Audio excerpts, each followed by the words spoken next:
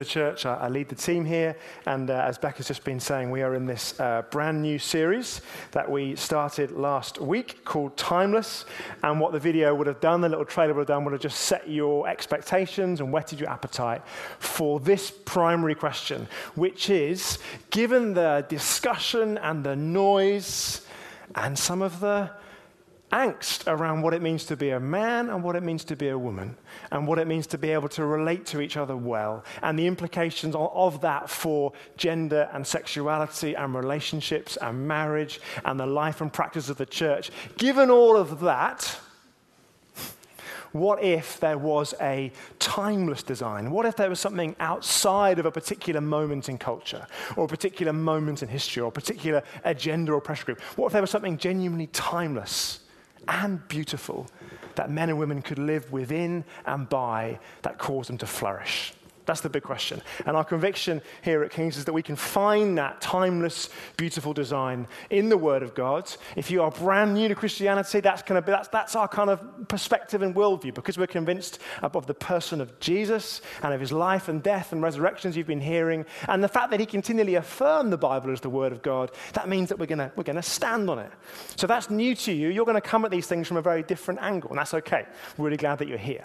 But I would love you to prioritize exploring and investigating Jesus for yourself. And my wife just tripped me up in a good example of men and women not relating to each other quite so well. I've got loads of other introductory comments that I could make, but I've got so much to say this morning. I'm so excited at what God wants to say to you that I'm going to take a bit of a risk and just kind of dive straight in. We're going to be in Genesis 2. We were in Genesis 1 last week. I would love you to be catching up on the series.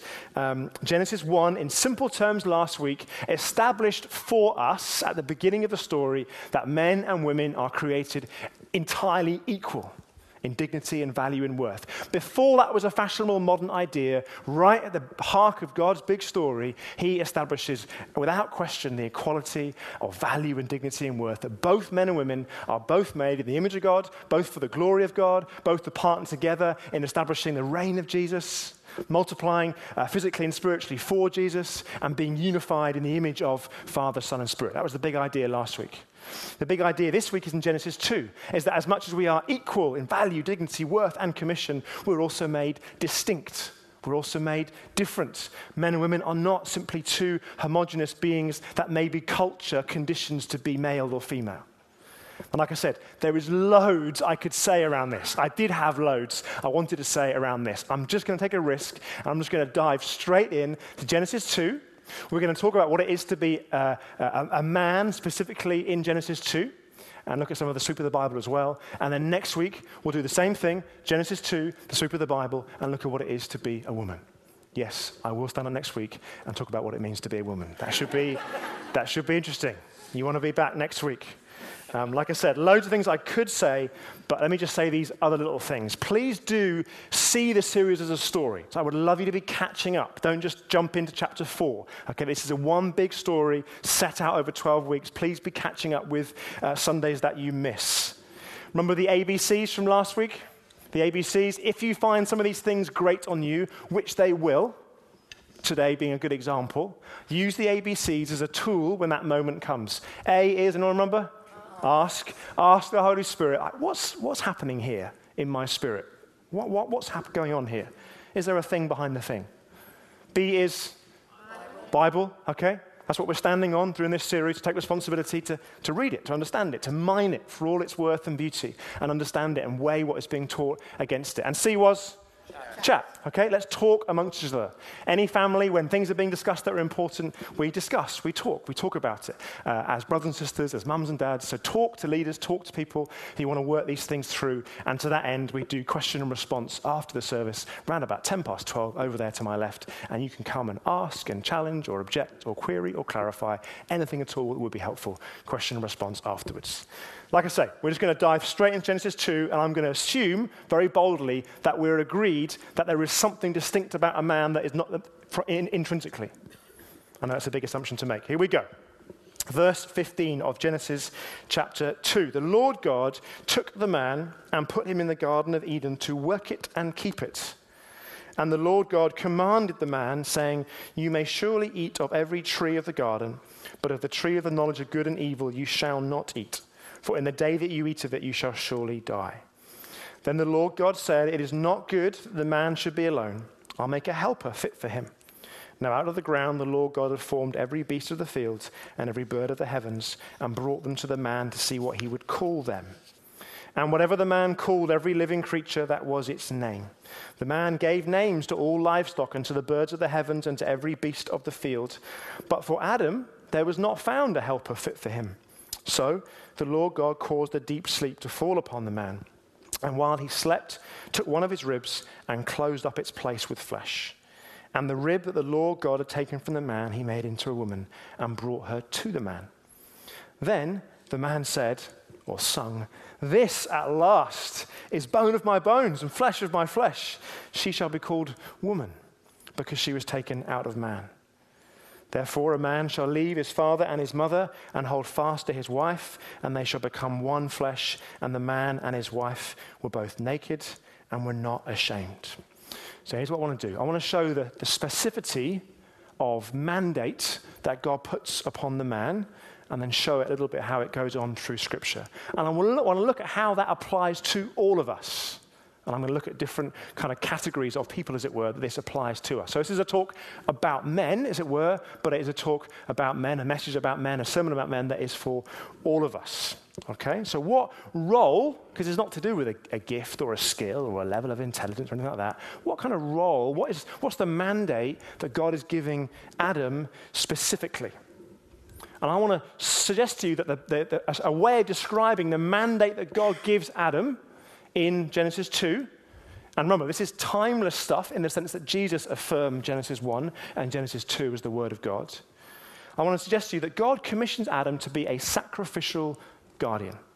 He commissions Adam to be a sacrificial guardian. That is, in some senses, the big idea of this morning. He is to guard the garden, he is to guard the truth, and he is to guard the woman.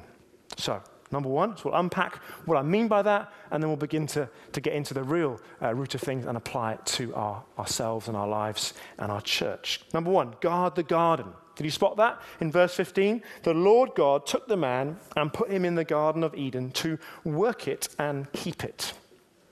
And in verse 19, also to name the animals. A bit of taxonomy goes on, if you noticed.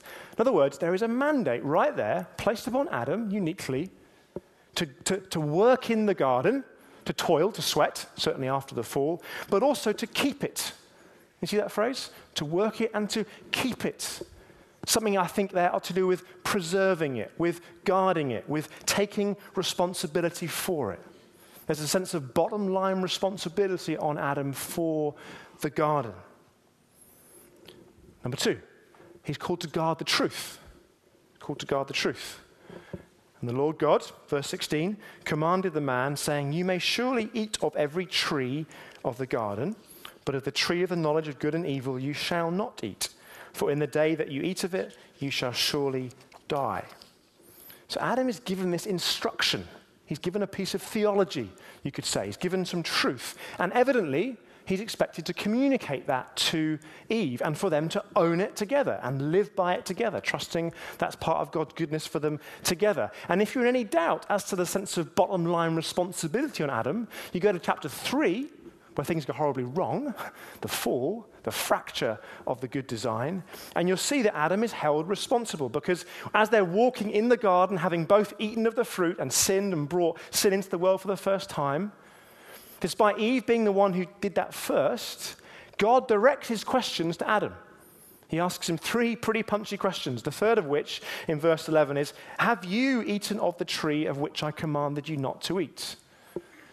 So he seems to hold Adam responsible in some way for not just the garden, but the truth that he gave him. He's like, "Adam, you're the guardian here. I gave you instructions. What happened? What went wrong?" I gave them to you, he's saying. Not because Eve hasn't got a brain, or because she's inferior, or because we're going to let her off because she's a bit dipsy and she got it wrong.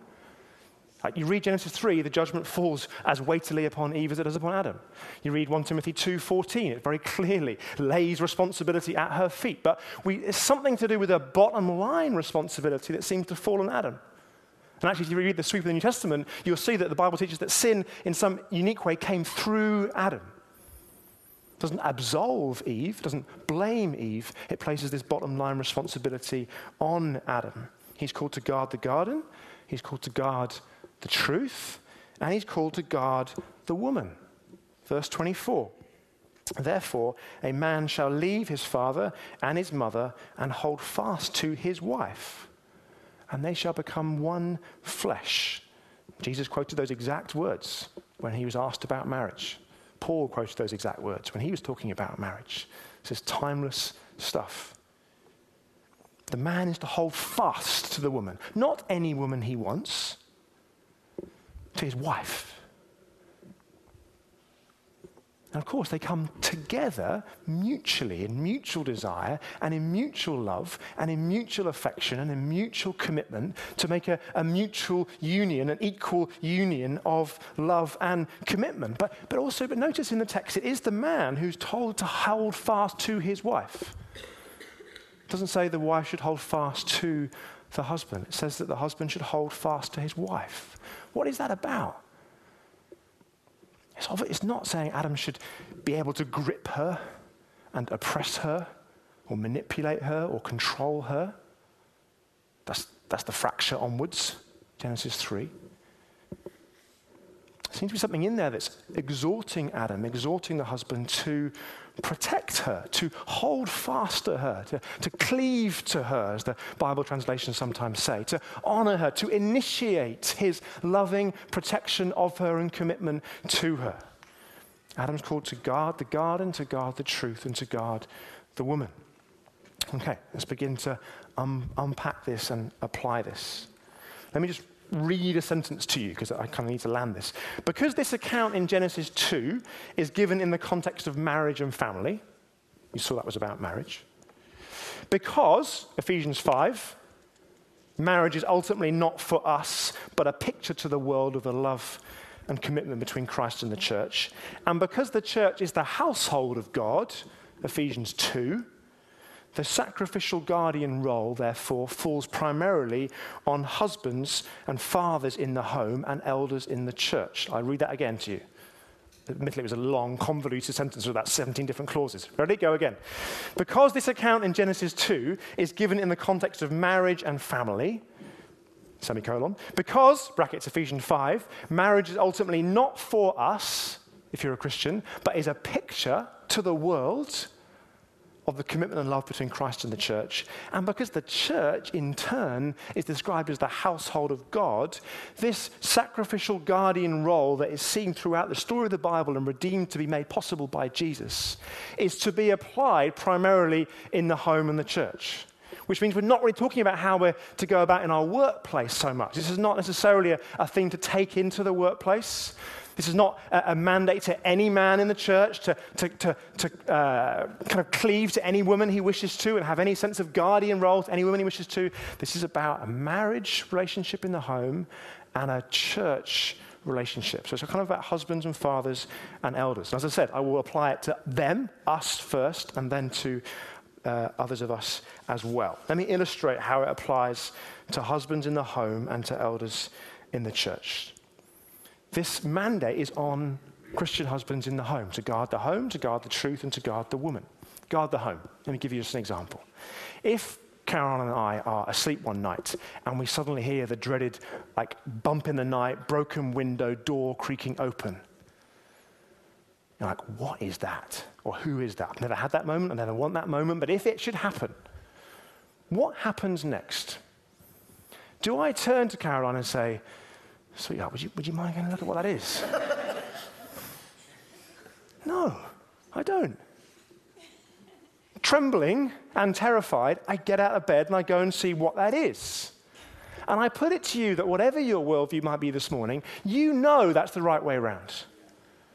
You know, if I was to say, listen, last week this kind of burglar guy broke into our house and I stayed in bed and told Caroline to go and sort it out, I know your response would be, quite rightly, what? Now, what is that? Is that just cultural conditioning around being a macho man? I don't think so. I think God has placed upon a husband a mandate and a power and a courage in Christ to guard his home. Number 2, guard the truth. Remember, just keep filtering the application to where you are, but I will help all of us to work this in. Guard the truth. The stats show very clearly that when a non-Christian husband or father becomes a Christian, very often his family seem to follow in faith. Happened in Acts with the jailer, for example. The stats also show that it can happen, and we trust and believe in faith and pray that it would happen, but often it doesn't happen the other way around. That when a mother or wife comes to faith, often her family don't follow in the same way. So it's not a case of husbands and dads, you need to be thinking about the spiritual climate, the guiding of truth in your home. It's a case of you will set the spiritual climate of your home. If you're a husband or a dad in the home, you will. It just happens. The question is, what kind of climate? What level of trajectory? To what point? So if you're a Christian husband and a dad, what is that? What does it mean for you to have that guarding of the truth? Doesn't mean you hoard away things. Doesn't mean that you're the only one and your wife never teaches or expresses truth or you don't partner together. It's a sense of you setting a climate. Do your kids, do your wife, do they see you praying? Do you prioritize getting from work home in time to be able to sit down with your kids and cuddle them and read them the Bible and help them to pray and begin to process their questions? One brilliant dad in this church said that he has a coat hanger rule or a coat hook rule. When he gets home from work, no matter what the day is held, he hangs his stuff metaphorically, hangs his metaphorical baggage and stress and consideration of self on the coat hook at the door, and when he walks in, that stays there, and this is now, I'm giving myself to my wife and my kids. There's all kinds of practical ways to how that works, when you get home, what job you do, where you and your wife are. I'm not setting rules, and this is not about rules. This is about the reality that God has placed upon Adam, which is made possible in the new Adam, Christ, for husbands and fathers to set a spiritual climate and trajectory of their home. Are you? And what to? One of my great memories of as being a child is seeing my dad pray in the morning. I've got a mental picture in my mind of his particular little conservatory, his particular cup of coffee, which I'm guessing when I was very young was probably extra strong. But I remember I was like 9 onwards, just opening the scriptures, praying. Not so that I could see him, because he knew, bottom line responsibility is, this spiritual home trajectory is on me, and I'm going to set it in the grace of God by the word of God. So husbands, we guard the home, we guard the truth, we guard the woman. Another example. It's an extreme one, but I think it helps make the point. In 2013, there was sadly one of many mass shootings in America. You may have picked it up. It was in Colorado, in a cinema, in 2013. And a guy went into a cinema and opened fire and massacred people. Horrendous. During that mass shooting, 3 men, independently of each other, threw themselves on top of their wives or girlfriends, I think. And all 3 men died. And all 3 women lived and survived. I don't recall ever seeing anyone say, what an act of outrageous patriarchy and oppression. I can't believe they would do. Why didn't they give the woman the opportunity to lie on the man? Why was she not allowed to? I didn't see anybody saying anything like that. I just saw people saying, wow, that's amazing. That's courage. I'm not sure I have that level of courage, but that's amazing. And I think all of us, whatever our worldview could be, as progressively liberal as you want, but I think there's something in all of us that knows that's the right way around. The man goes down, the girl goes free. And you can say, that's just all kinds of historic patriarchy stuff. I don't think it is. I think you look at Adam, he was given a mandate. You hold fast to your wife. And if that means you get in between her and a bullet, then so be it. Now, that's an extreme example, I know. And I haven't had to face anything like that, and I pray I never will. So for me, it's the little things. I try and get up early in the morning sometimes to give Caroline some sleep. I get up. I don't want to. Everything in me says, keep sleeping. She'll sort it out. I just try and get up in the morning to give her a little bit more rest. And we also talk around what it means for her to have time with God. Like, I've heard Christian pastors, frankly, and ones known to us, say things like, it's a priority that I have my time with God and my wife facilitates that. I think that's nonsense according to the Bible. I think a godly, redeemed, Christ-like husband and father will be thinking just as much, if not more, around what it means for his wife to flourish around the Word of God and the worship of God and the presence of God as a priority. So, husbands, dads, what does it mean to guard your wife? Any ABC moments yet? Maybe a few. Elders, more briefly on that. Guardians is basically what an elder in a church is. Elder, pastor, overseer. It's basically the language is of men who kind of look out for, protect the church from harm. You could call an elder a guardian, I think. Let me prove it to you. Hebrews 13:7 says the elders are the ones, quotes, who are keeping watch over your souls as those who will have to give an account. Never failed to read that without being very, very sobered. That means that in this instance, Patrick, Mark, and myself, one day we'll have a conversation with God around how we cared for you and guarded you and caused you to flourish.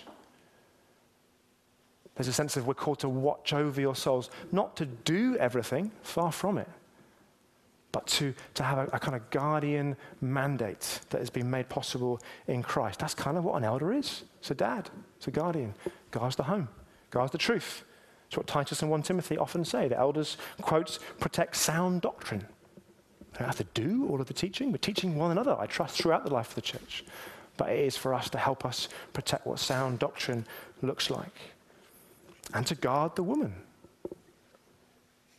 That's what elders, dads, fathers in the church, along with other leaders, men and women, are doing, I hope, is saying, how are the family doing? How are the sons and daughters doing? How are people getting on? Who's flourishing? Who's struggling? Who's thriving? Who's finding life hard? And I'll say this about an all-male eldership team. We have to take a particular care and a particular source of help to ensure that the women are flourishing and thriving. It's not enough for us to say, how's everyone doing? We need to ask specific questions like, how are the sons doing and how are the daughters doing? And we're not doing our job right unless the women of the church are thriving and flourishing and stepping into the fullness of what God's called you to be. There's a whole message at the end of October around the life of the church and how the church works. October 27th. That's that message, but I just wanted to put a little note in your diary, as it were. Okay. Now, I said this was a message relevant to all of us. So I hope I've grounded it a little bit in the husbands, the dads, and you men who aspire to be husbands and dads. And I hope I've grounded it a little bit as to what the dads of the church are. What about if you are a single guy? You're like, I'm not a dad, I'm not a husband, not an elder. I don't particularly aspire to be. I aspire to the character, I trust, but I don't particularly think eldership's for me. I want to just tell you a story from the Old Testament about the story of Boaz and Ruth. That help is going to ground this for all of us, starting with the single guys and then moving into the rest of us as well. It's a beautiful story. It really is. The book of Ruth. It's 4 chapters. Last week, Caroline gave you some homework to read Genesis 1, which I'm sure you all did. I'm going to follow her lead and give you some homework to read Genesis 2 this week. You can do that tomorrow. And then you can read the 4 chapters of Ruth on Tuesday, Wednesday, Thursday, and Friday. And we'll circle back into it next Sunday, more from the vantage point of Ruth. But for now, I want to particularly shine the spotlight on Boaz. Let me just tell you the story, whether you know it or not. It's the most beautiful story. You have this widow called Naomi. And she returns from a foreign land called Moab with her daughter-in-law, who has also been widowed. And in order to provide for her mother-in-law, this remarkable young woman called Ruth basically gets to work with some hard manual labor. She finds a field and she follows behind the male laborers and basically scoops up the leftover grain as the only way of being able to provide for herself and provide for her mother-in-law. And unbeknownst to her, as she's doing this, working her guts out for a woman that she's no longer actually related to in practice, unbeknownst to her, it turns out that the field that she's working in is owned by a relative of Naomi, this man called Boaz. Now, Boaz is a fascinating man. Because as best we know, he's single and with no kids, and he's not a priest. He's a landowner. Yeah, he's a single guy with a significant, influential secular job, you could say. So this is beginning to see, you can see where this design outworks for all of us. And yet, despite not being a priest, despite not being a husband and a father, he begins to, if you read the story for yourself, he begins to live out something of the timeless design that God printed upon Adam. Let me show you the 3 ways, because I think you'll see that he guards the garden, he guards the truth, and he guards the woman as a single, non-priestly man. He guards the garden. So basically, he owns a field. In other words, he's a responsible guy. He looks after what is his. I don't know whether he had one field or hundreds of fields, but he clearly looks after and stewards and guards the field, the garden that he's been called to work in. Let me illustrate this a bit more. Some of you will have heard of Jordan Peterson, I imagine. You might have been inspired by him, you might have been offended by him, or somewhere along the spectrum. Fascinating guy. If you don't know who Jordan Peterson is, he's a clinical psychologist from Toronto University who's made huge waves around the world with the lectures that he gives, the books that he's written, and the talks that he holds. Very, very interesting guy. And he's kind of well known for pushing back, pretty forcefully at times, on the kind of progressive liberal agenda, particularly that around gender.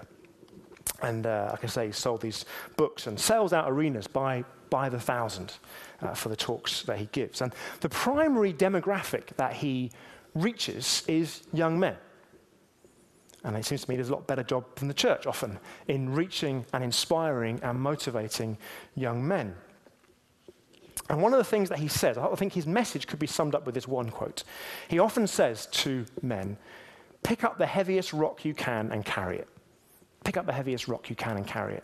And basically, a lot of his messaging and massive conferences and books and so on and so forth is centered around that basic message to young men. He basically says, listen guys, life is hard. Get over it. Stop feeling sorry for yourself. Shoulder a load. Take some responsibility. Clean your room and make life better for yourself and anybody else in your orbit. That's basically what he says over and over again, is making a fortune. And there is something in men that seems to respond to that message. Find a load, shoulder it, make a difference where you are. And I put it to you, that same message doesn't resonate in the same way with women, which is not to say that you women do not take responsibility and work hard. Quite the opposite often.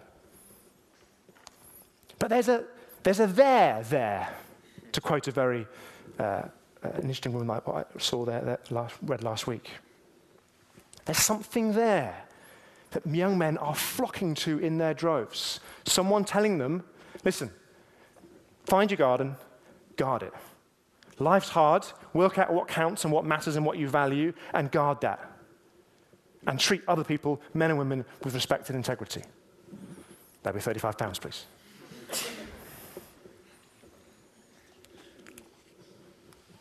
And Boaz is kind of doing that. He's guarding his garden, and as you're about to see, he's guarding the truth and guarding the woman. So single guys, what's your garden? What's the sphere of influence you've been placed in to cultivate, to work on, in fact, to toil and sweat over and make a difference to? Who are the people in your orbit that God has wired you to make a difference to for better? What's your garden? You could be a single guy, age 18, grandfather in your 80s. What's the garden? Are you cultivating it? Are you stewarding it? Are you protecting it? You might have one or hundreds. Okay, Boaz also guards the truth. Back to Boaz. Remember I told you that Boaz was related to Naomi? Well, the significance of him being related to Naomi is quite significant in that sense.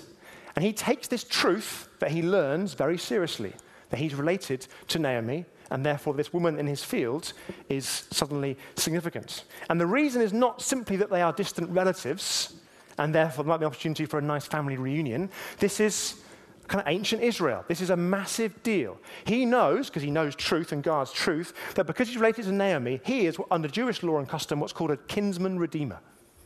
It means he has a responsibility under God's good providential law to ensure that widowed women who are particularly vulnerable in the ancient world are looked after. And he guards that truth.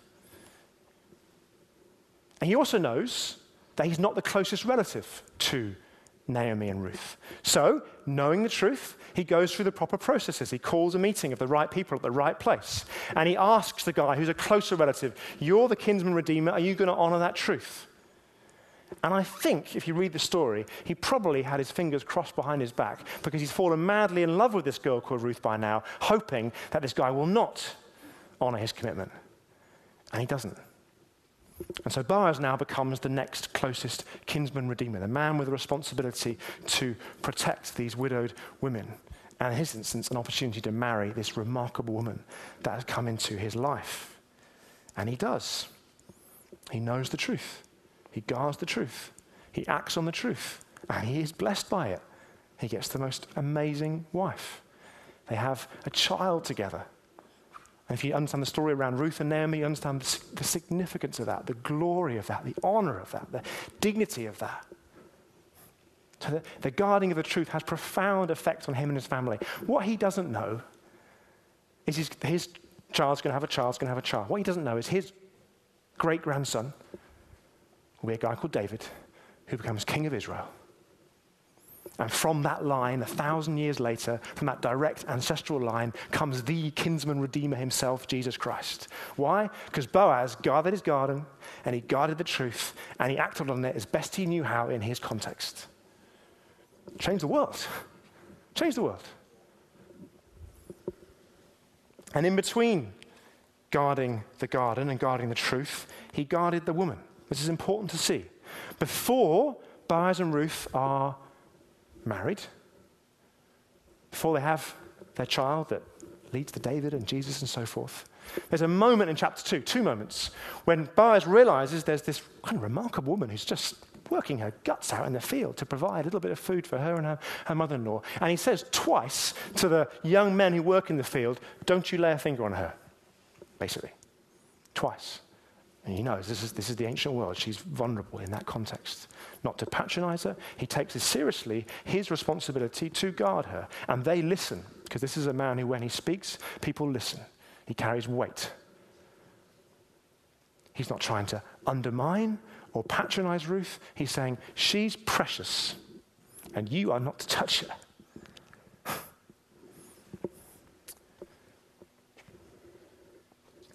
He treats her like a sister. That's the thing. He's not married to her yet. Okay, maybe he's thinking, well, she could. But the point is, he treats her like a sister. And that is where young men, single men, non-married men, divorced men, widowed men, all of us men, that is the ultimate mandate upon us. To treat the women in the church as sisters. One day, the marriage that Caroline and I have will fade. Well, not fade, sorry. It will stop. Love is alive, I promise you. But one day, one of us will die, probably me.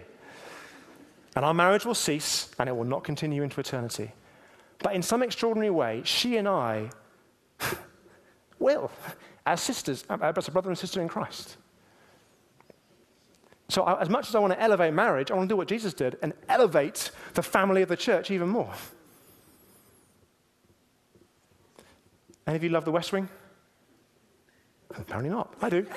One of my favorite TV series is The West Wing, all centered around these two terms that this American president serves. Anyone like The West Wing? Yeah, a handful of people. My friendly American friend back there. And in The West Wing, President Bartlett is about to run for re-election, his second term. And there's this scene where there's a campaign, a re-election rally, big campaign. You know how they do it in the States, big campaign. And there's people with placards on saying, Bartlett for president. Bartlett for president, Bartlett for president. And this guy called Toby Ziegler, who is one of the president's kind of inner circle, this genius but fractured guy, he goes around furious with a marker pen, crossing out for and writing is, for is, for is. Not, he's like, Bartlett for president? What are you saying? Bartlett is the president. Bartlett is the president. We're not asking him to be the president. He is. What's my point? It's not a case, men, of trying to be like brothers to the women in the church. You are. You are. The question is, what kind of one? That's the teaching of the Bible, is you become unified to Christ ultimately. That's salvation. And some extraordinary way, we become unified to each other. That's why unity in the church is such a profound thing, because it demonstrates the gospel. So if you're a man, the question is not, can you try and act like a brother might do? You are one.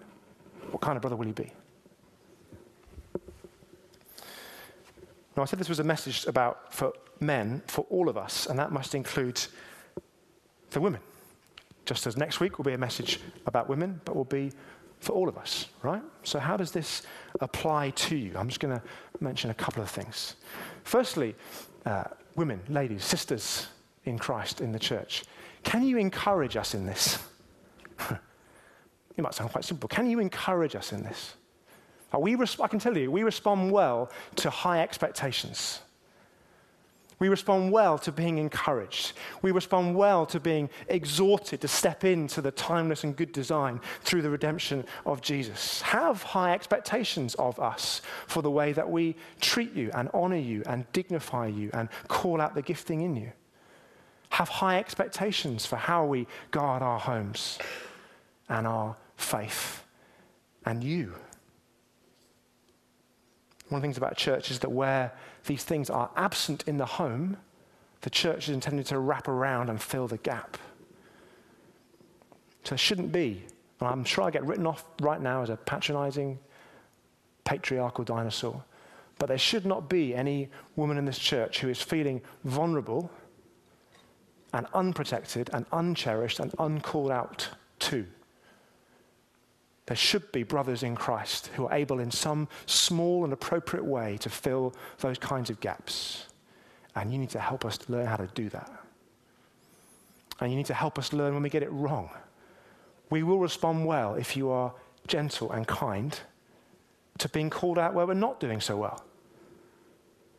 We will. Men.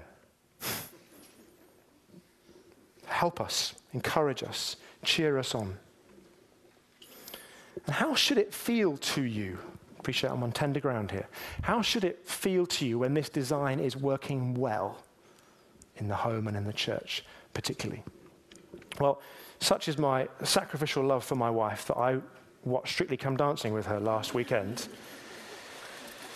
And 2 episodes this weekend.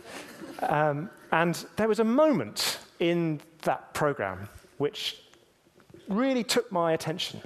I won't say woke me up, but, took my attention.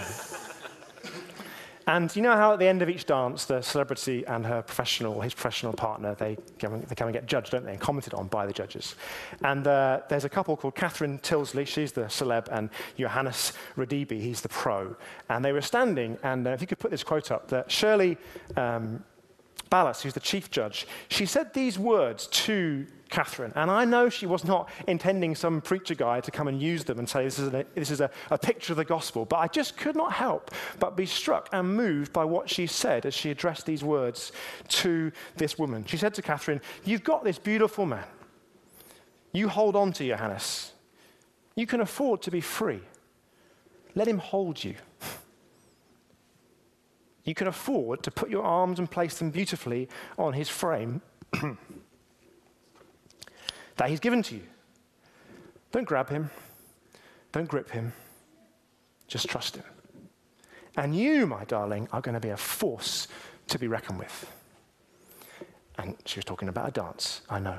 But it just moved me. And I think it's possible that sometimes people can express a more glorious and greater truth than they know. It just, I think, captures something of the essence that is intended between a godly husband and a godly wife. He gives his frame to her.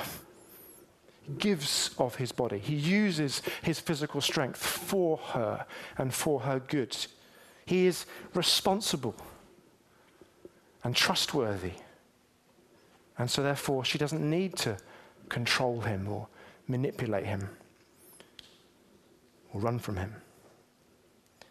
And when he initiates the dance, when he plays his part well, when he knows his steps and he knows the music and the beat that he's dancing to, she looks amazing. He knows it's not about him. He's not trying to get the glory and get the prestige and have the stage. He wants her to look amazing. He wants her to be a force to be reckoned with. Ladies, we as elders in the church, we want you to be a force to be reckoned with for the kingdom of God.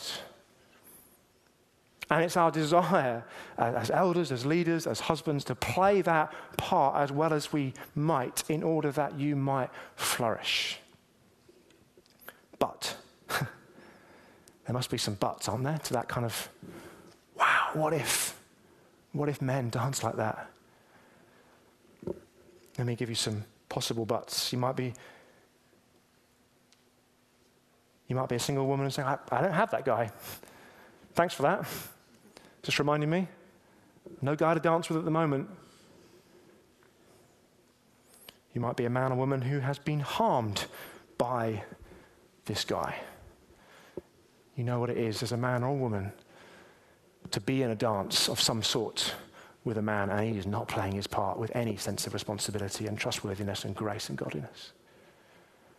And I don't think you need me to sort of hark back through the story of the Bible, which is honest about the failings of men, and the story of history. You don't need me, I don't think, to give you the examples of where men fail to dance like this, to put it mildly. The Bible talks about it. History tells us about it. Some of you have lived through it, and some of you sit in it right now.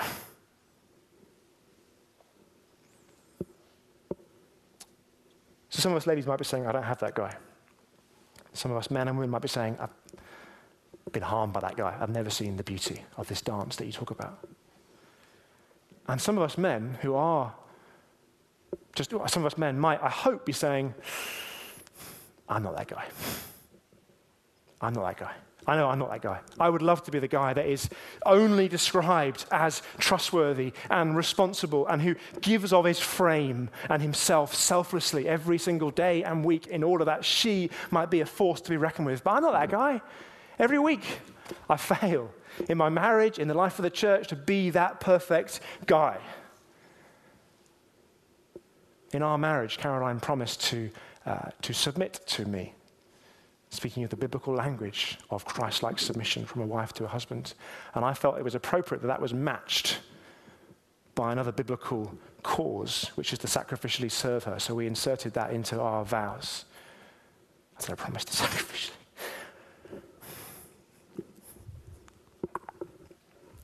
I don't. I want to sleep.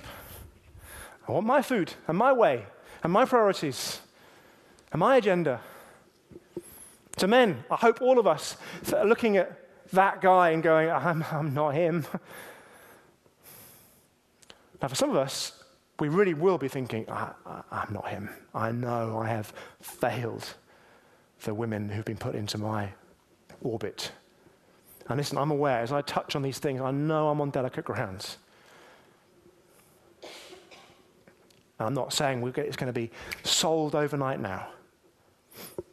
I want to just put these things out there and say these are real live issues that we are living with. And I want this series to be a space and this church to be a space and prayer within church and life groups and conversations and other things that we can help with as regards to counseling and deeper processes. I want this series to help us to begin to live in the good of what God imprinted on Adam and made possible in Jesus. And that's the thing. That as much as you look at this guy, this perfect guy, responsible, trustworthy, selfless, beautiful, all of us in some way, either as men say we're not that guy, or as women say, I haven't got that guy, I haven't seen that guy, I've only seen the opposite of that guy. For me, that guy points me towards the only perfect man there is. There's one man who gave of his frame, whose body was shattered and broken for every man and woman who would express faith in him. There's one man who is ultimately completely trustworthy, who only ever used his authority and his power and his strength to serve and not oppress. If you are a single woman thinking about wanting to be married, that's a great desire to have, but please prioritize your ultimate attention and gaze on the only perfect man there is. If you're a wife and thinking, my husband's not there yet, please ultimately prioritize your gaze upon the only perfect man there is. For us as men who know we are fractured and fallen and fallible in dramatic ways and small ways, there is grace this morning. Jordan Peterson talks about the two big things he says to men are truth and responsibility. He lays them down, truth and responsibility. That's partly why he gets a great following. Jesus talked a lot about truth and responsibility over and over again. This is the truth of the kingdom of God, and this is your responsibility to respond to it. But Jesus had a third thing that Jordan Peterson doesn't have, and it's called grace. That's where Peterson's model falls down, because you can exhort and you can encourage and you can challenge and you can smash on the shoulder and you can rah, and it has some degree of motivating effect, especially on young men, and then you realize, I'm not that guy. And then what?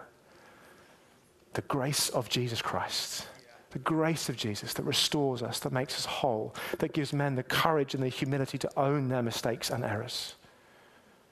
And like I say, I'm opening up something which is for some of us very, very sensitive. And it might be that you get some prayer this morning and begin to allow the Holy Spirit to work in that. It might be that you just use the space to worship and ask Jesus to minister to you. It might be that you need to have conversations with life group leaders or elders or other men and women leaders in the church. How can I begin to work through this? What would you advise?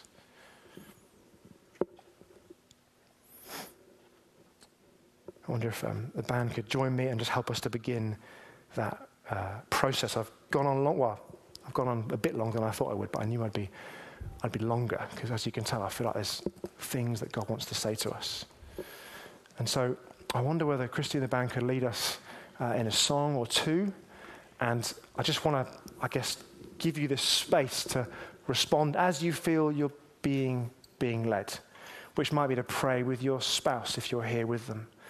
Might be to go and find another brother or sister in Christ in the church and talk and pray and together and prophesy. It might be that you need to ask God to really help you with some of the pain that's just been unlocked. And it also might be, and I hope it is this, that the Holy Spirit can come and put fresh faith in us, particularly men, to be these kinds of men. I really want to pray that in a moment, for faith to rise, for courage to come, for humility to come, and for men to start to be the kind of men that God printed on Adam and made possible in the new Adam, Jesus. So yes, there could be moments here, possibly profound moments of pain and processing that needs to happen. I also want there to be faith to rise and the smile of God to come down. That's my heart, and I want to leave that with you. But could you stand? Thank you for stepping into this space. If you're brand new to King's Church, thank you for being here and being with us. I'm just going to pray, and then we'll sing. Becca will lead us in response and the rest of the service.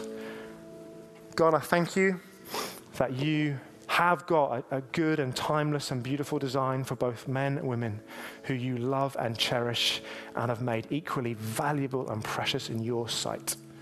And we particularly ask this morning that you would build us into a family where men are godly men, and we're not being just conditioned, and we're not being scared to step out, and we're not scared to own our vulnerabilities and our failings and our failures.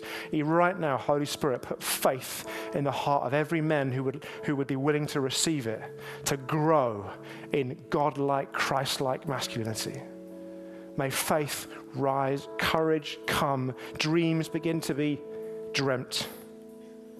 May sin be owned, repented of, and worked through. And I pray for all of us, for wherever is landed. If there's anything that's of me, that's been just of me, may it be forgotten and dismissed. We just want what's of you, to bless us, to change us, and to point us towards Jesus Christ, the only perfect person there is, who would unite every willing man and woman to himself into a covenant of love forever. We love you, Jesus. Help us, build us, bless us, we pray. Amen.